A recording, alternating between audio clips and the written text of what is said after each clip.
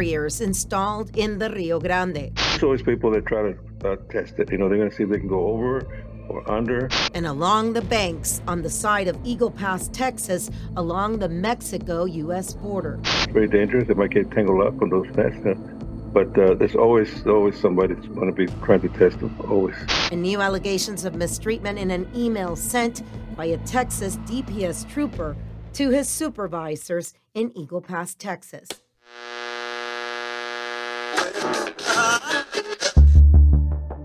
It's been a busy week at the border like usual, but the events of the week have captured national headlines. This after reports that a DPS trooper, a medic, wrote an email complaining that they were being ordered not to give water to migrants and to push them back in river. And that included, according to the allegations, women who were nursing and also children. Los policías americanos decían, la ayudamos a ella, más ustedes regrésense, y empujaban a mi familia al río. But what our team found this week on the ground in Eagle Pass, Texas, were women at the shelter who claimed those who pushed them or their children back into the river were men in beige and green military uniforms.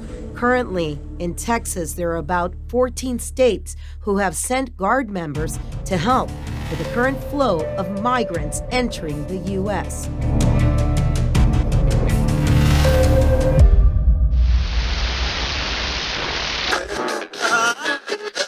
Como yo estaba, le decía, no, por favor, perdóname. Y yo, cuando yo vi lo duros que eran ellos. Reina Gloria Dominguez Guerra is living what she calls a nightmare after being separated from her 4 children, ages 5, 12, 16, and 22, on the U.S. side of the Rio Grande, July 9th. Papa Dios, dame fuerza. She and 2 other women we found in the Eagle Pass Mission Border Hope shelter told us they were separated from their children by men wearing military uniforms. Currently in Texas, there are National Guards members from 14 different states. We reached out to the Texas military, who sent us a statement that in part says, no orders have been given under Operation Lone Star that would compromise the lives of those attempting to cross the border illegally.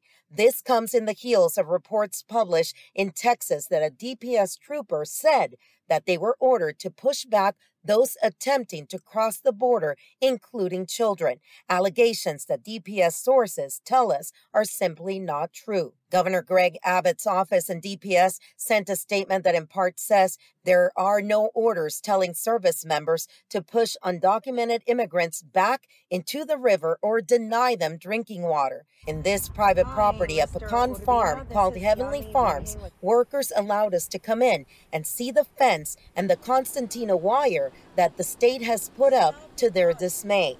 On the other side of it, we saw men, women with their children, and unaccompanied minors waiting in the river to be taken into custody. Our cameras captured DPS troopers and service members, allowing some in and others, all men and unaccompanied minor males, sent back to the river. No nos vengan a ayudar porque no estaba migración. That order to allegedly push them back in or not give them water, both Greg Abbott and DPS have said they never officially issued. Today we have Lieutenant Chris Olivares from DPS with us to shed some light on the allegations.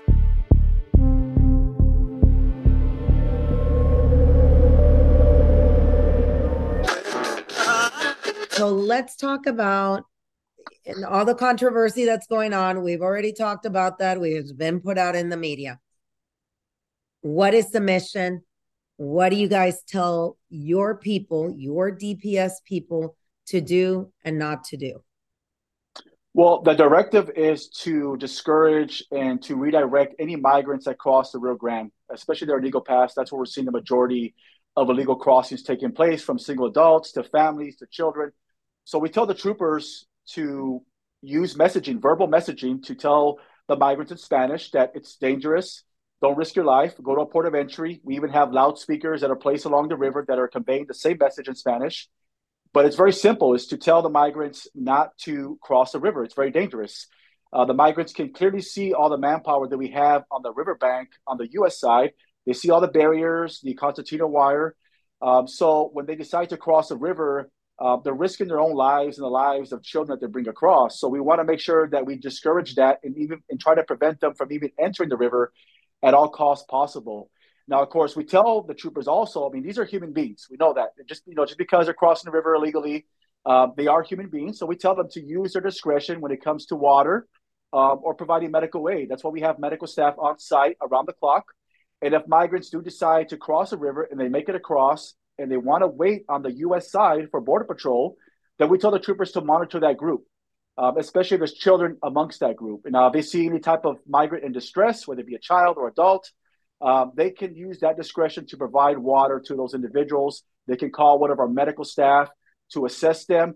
And if if there is a further need for medical treatment, then we'll bring them across the wire and we can provide further medical aid, whether it be an IV or transport them to the hospital. But that's what we tell the troopers, is to use that discretion. We don't have water, obviously, to give every single migrant that's coming across the river, especially when you have close to 1,000 a day that are crossing the river. But we tell them to use their discretion. And also, we don't want to encourage illegal crossings by handing out water every single time. So we tell them to use their discretion, use good judgment based on their observations. Okay. So how difficult is it when you're now bringing in people from the northern part of the state, troopers from the northern part? And tell me about the training. But then you also are adding in National Guards members that are not from the state of Texas, that don't understand the land, the landscape, the culture, what the rules are, what the rules are not between, Border Patrol and you guys. How much more difficult does it make?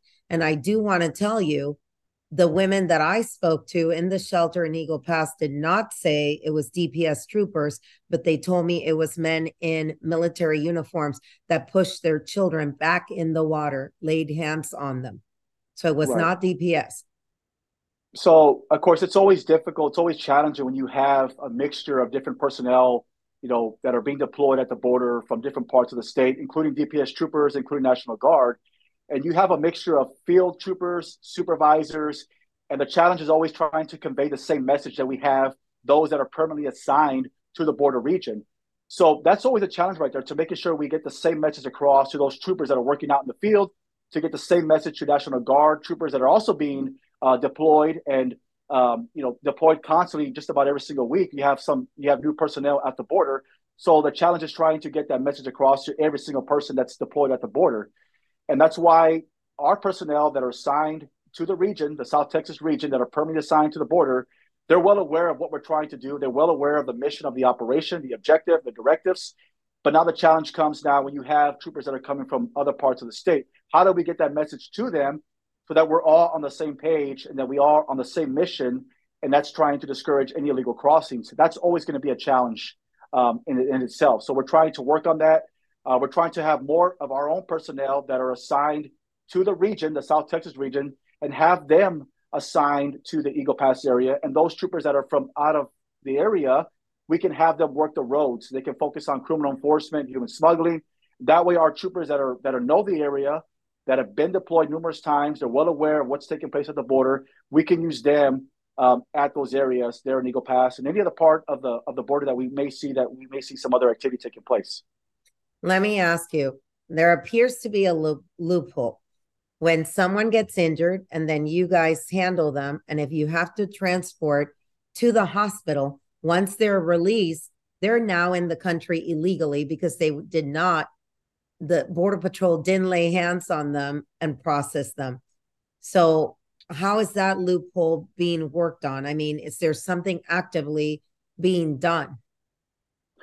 So, of course, migrants are always going to find a way to find any loopholes to get across. And that's why we tell the troopers and our medical staff to base their assessment off observations. A lot of migrants will use children as leverage, saying that their children need water, they need food, because we know we have a human side to us, and they want us to feel some type of compassion that we can let them in. But we have to be very vigilant in how we do that, because if we start doing that, then all we're doing is sending a message that the state of Texas is going to allow migrants to cross illegally, and we're going to.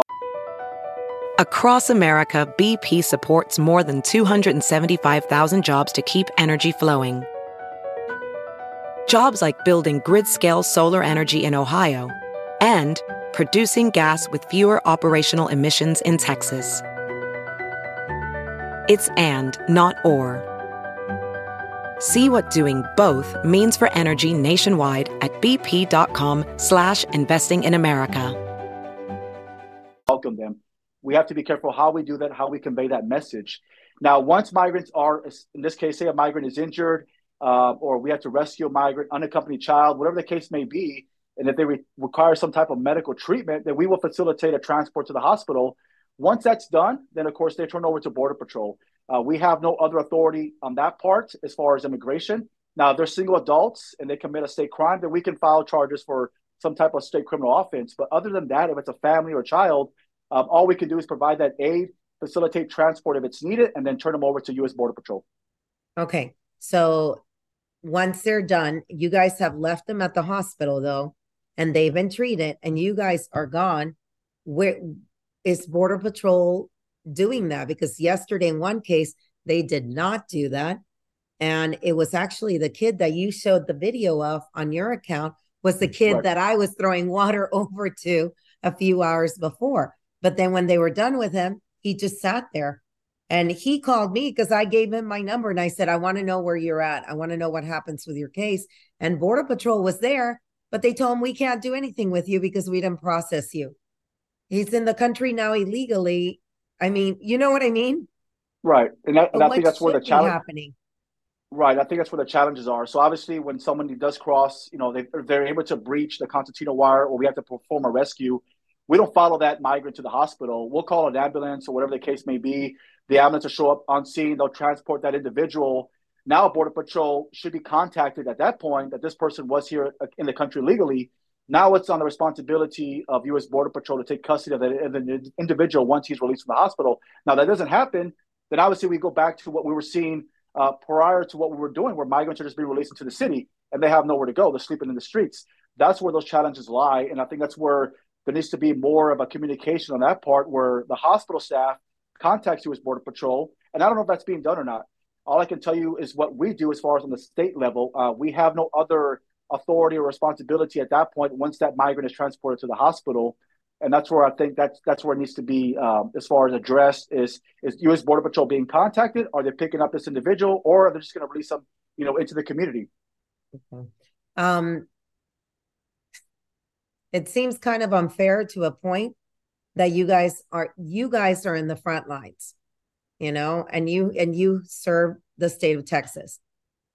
It seems a bit unfair that because the federal government cannot fix and get their act together, that you guys, and especially the troopers out there, National Guards, other, agencies are out there having to do the job that immigration and Homeland Security should be doing. What do you tell your guys? I mean, I saw them yesterday and I've seen them for years, exhausted and still doing their job. What do you say? It's very challenging because you have to look at, we've been doing this for the past 2 years and we're still continuing to do it moving forward. And a lot of these troopers, they're on constant rotations. They're away from their families at any given time. And it's tough. It is tough. They're out there in the elements and the heat, working around the clock. And they're seeing all this different activity taking place, something they may not be used to. So it could be stressful, it could be challenging, but we try to convey that message why we're doing what we're doing. Obviously, it is frustrating when you don't have the support from the federal government. Obviously, this is their responsibility to secure the border and to prevent illegal crossings between the ports of entry. But that's why we have to step in and do something. We have to put manpower, on the ground. We have to put, concertina wire, barriers, whatever we can do to try to stop illegal crossings because it's still happening. Even though the federal government has placed this CBP One app, they have increased their application efforts, but a lot of these migrants, they don't want to wait. They don't want to wait because they've had some type of family member or an acquaintance that has crossed the river and they've been released to the country. And that sends a clear message to them that as long as you get across, you're going to get released no matter what. And that's a challenge in itself when we're trying to tell our troopers that we're here for a reason. We're here to protect our state. We're here to protect the border communities, but also we're trying to prevent these migrants from crossing the river. We're trying to look out for the best interests and trying to keep them from crossing the river so they don't have to place their lives in danger. So they can go to a port of entry where it's much safer, where it's humane, and they can seek asylum.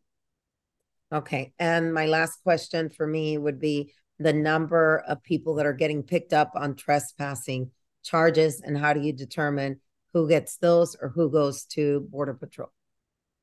So as far as criminal trespass, there's different areas, especially there in Eagle Pass, where we have consent forms from landowners that give us consent.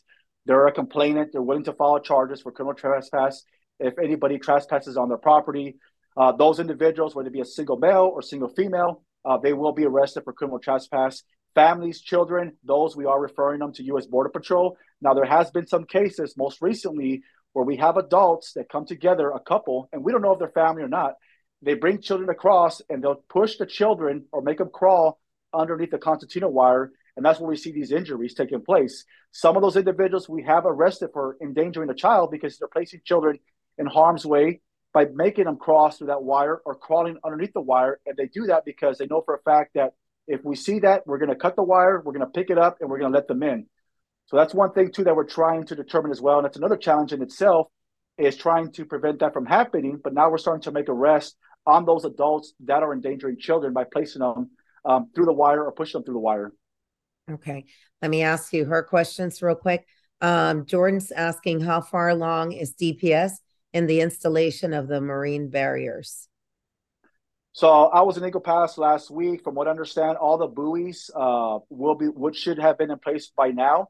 The first 1,000 feet, they're still having to anchor and put some other type of structures in place to make sure everything gets secured. But it should be completed this week. I think we'll see full operation of the marine barrier this coming week. Okay. Second question. We've had agencies tell us they were not notified about when these barriers would be installed and that permits were not granted for that installation in international waters. Did the state get any permits for this or consult with Mexico or any international border and water commissions or federal clearance before that? Well, the initial process and the contract, as far as for this project, those are discussions through the governor's office. We're overseeing the project. We're overseeing the contractors that are on site installing the buoy. So I don't have any knowledge of any prior discussions as far as involving permits with the marine barrier. Okay. And this one also sounds like for the governor's office. How do you expect the barrier to hold up in Mexico's investigation to see if they violate international treaties?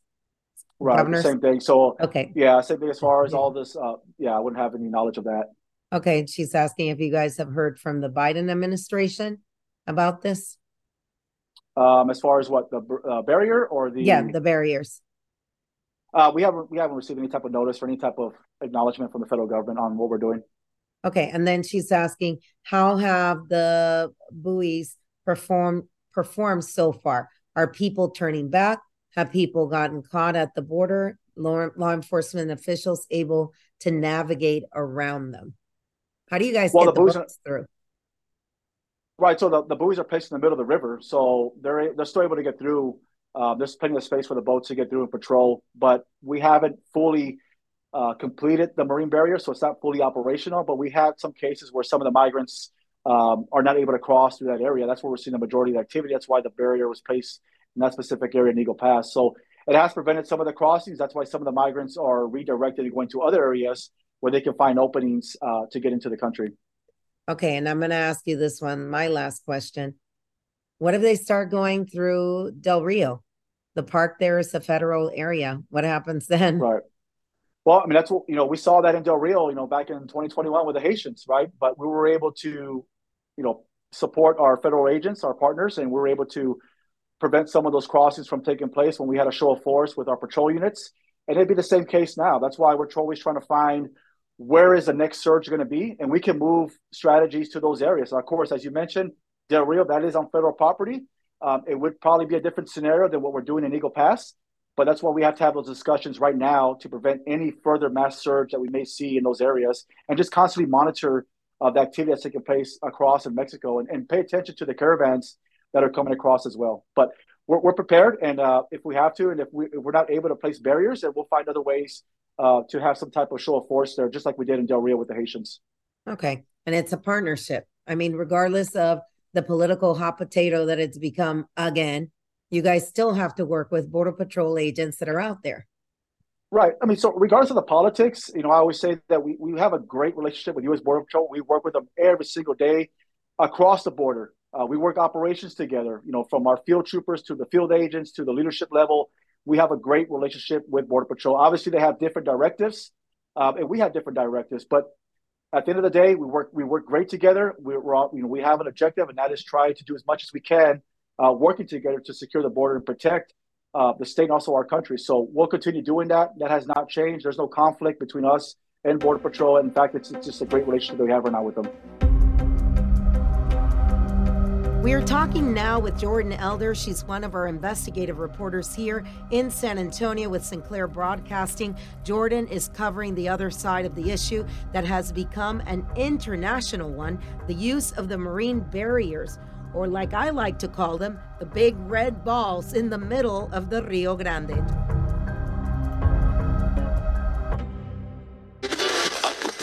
All right, Jordan. So thank you for doing this with me today. And I kind of put her on the spot and told her, talk about the other side of the story that we covered. So the buoys, when you got out there and you literally saw them in the water, what was your first thought? My first thought was, that seems very long for 1,000 yards. It just seemed like they kept going and going. And we were there when installation was still happening. So it was interesting getting to see them attaching them to the wire at the bottom, and it just seemed like such an expansive line at first when I first saw them.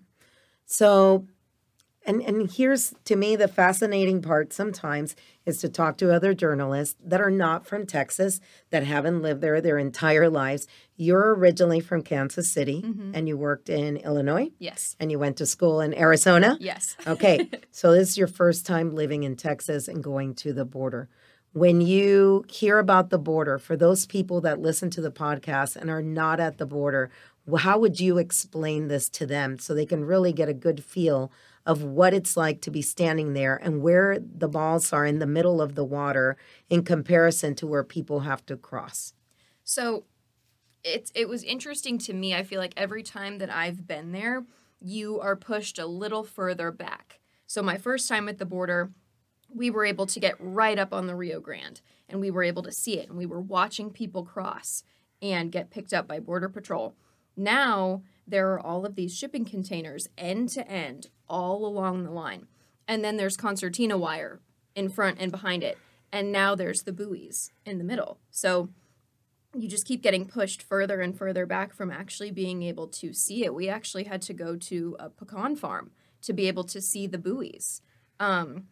So it feels very restricted. And the very first time that I watched people come across the Rio Grande, it was a very almost startling moment for me, because you hear about it, but when you're seeing it firsthand and the desperation in these people's faces just to get across the river, because you can tell they feel like once they hit that other side of the river, they're home free, like literally free in America. And it was powerful. I didn't know what to do the first time that I saw it happen. I was standing there with my photographer who had been in Texas for a while, and he was like, yeah, this is what happens. But it was, and they just walk up straight up to you. They just walk straight There's up. no like big, no, here we are. No, sometimes there's not people intercepting them or stopping them. They're there, and they just keep walking. Part of the issue out there is the whole issue with the international waters. Mm-hmm. What have you found this week? So I spoke with the International Boundary and Water Commission, and they're the group that oversees the treaties, and they make sure that everyone is following the law when it comes to the Rio Grande and the international water. So they told me this week they were completely surprised by this buoy idea, and that the state of Texas did not ask them for permission to put anything in the Rio Grande. They didn't seek a permit, and that they still have not been able to get in contact with the state of Texas and leaders about the buoys. And they do feel that it violates the treaties. So in looking into the treaties, they essentially say the United States and Mexico cannot construct anything in the river that disrupts how the water flows. So that includes razor wire, which they were already upset about, and now the buoys. So they feel that this is illegal. Why do you think they're putting it in the water? Why not keep everything on land? I think it's, the strategy that I kind of touched on earlier, building more and more barriers further back. If you can stop people in the water, then maybe you can prevent them from getting to the land. So what we're told from officials is that the purpose of the buoys is to push people toward the actual ports of entry.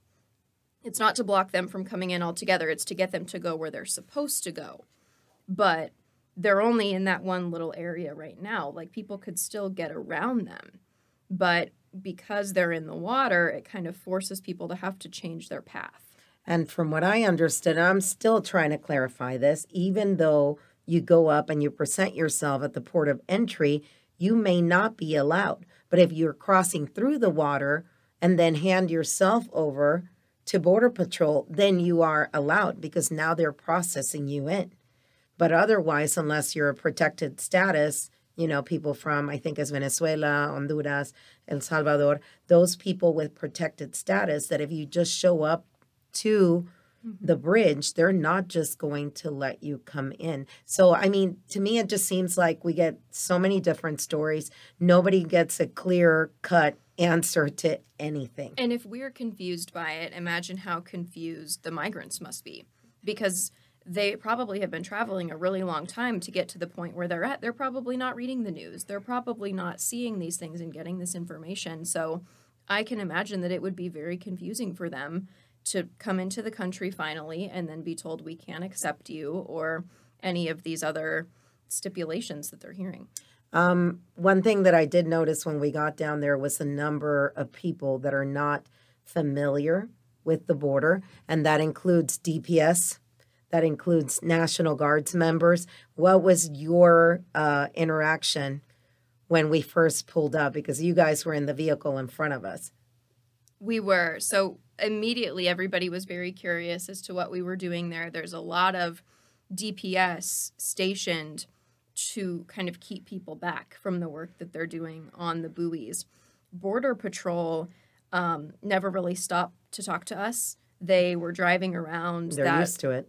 Right. They were driving around that pecan farm, just all over it, all over the roads. And it's technically a private property, but they're stationed there. DPS kind of stopped to chat with us and asked what we were doing, what we were covering.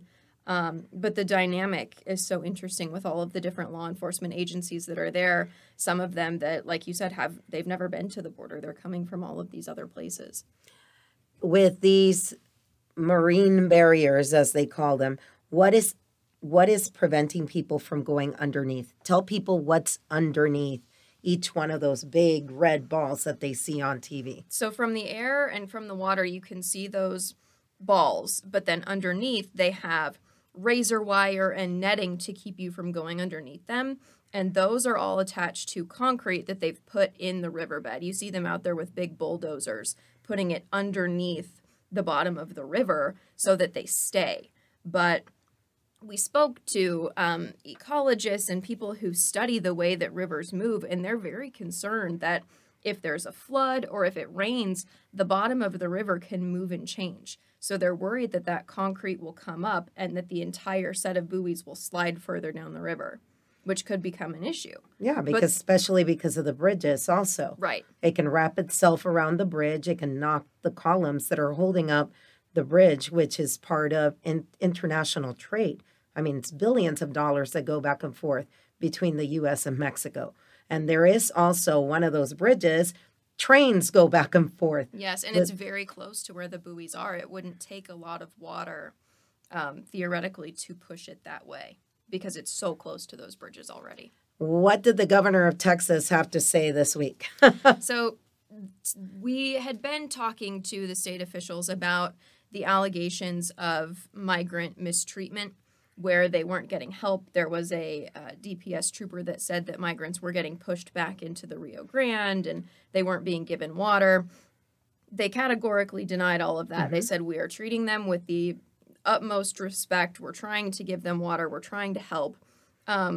What's he saying about these again, I call them the big red balls in the water. What does he have to say about putting them in there and the lawsuit that's been filed that you reported on? He says that they are within their rights, within the state constitution and the federal constitution, to defend the border. And he said that he has reached out to the Biden administration several times, telling them that he has that right. And the end of his statement, he said, "We will see you in court, Mr. President." So he's ready to take this on. All right. Well, thank you, Jordan. And I believe we'll have more reporting from the border, and you're going to keep following this to see what happens. Do you think we'll see a point where the structure is literally pulled out of the water by the government of Mexico? I think that it will take time, and I don't know if it would necessarily be the Mexican government or authorities here in America that are also questioning the legality of it. But it's definitely something to keep an eye on. All right. Thank you, Jordan Elder. And you can follow her. What's your social media? Jordan Elder TV on all platforms, and I am a Jordan with an A. There you go. Thank you. And like Jordan just mentioned, the environmental impact to all of this has local groups in Mexico alike saying it infringes on jurisdiction and will likely impact the surrounding area. If there's a large flood flow, the water is really powerful. And so as the flood flow comes through there, it could dislodge that cement that they're placing at the bottom of the channel, or it could just rip out part of the netting that I've been told is going to be hanging from the buoys underwater, or it could dislodge the buoys themselves, and those buoys could make their way downstream and cause damage to infrastructure.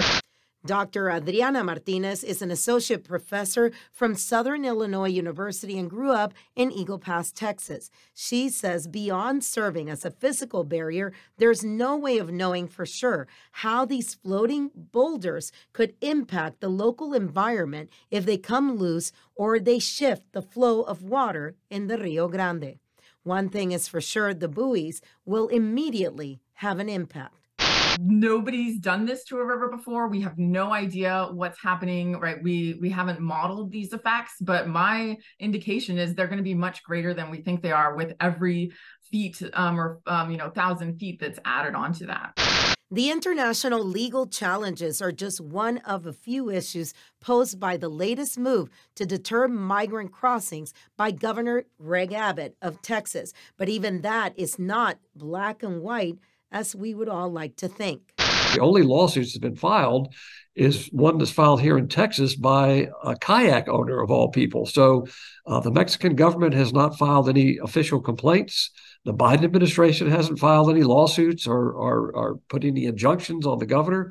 Nothing, which tells you what? Well, it tells you they probably understand that what we're doing here in Texas is legal.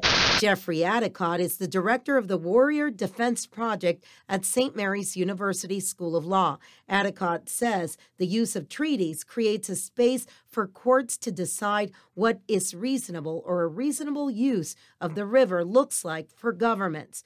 While both sides of the argument will likely have good lawyers arguing their side is the right side, the question is and will remain when something will be done to keep human beings safe. In this case, it's the state of Texas. What are they supposed to do? Just say thank you very much?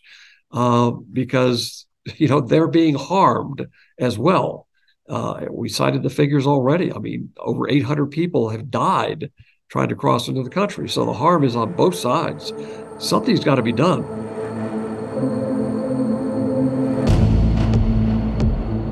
Friends, that's all for this week. For the latest, you can also follow my stories on social media platforms under Yami Virgen.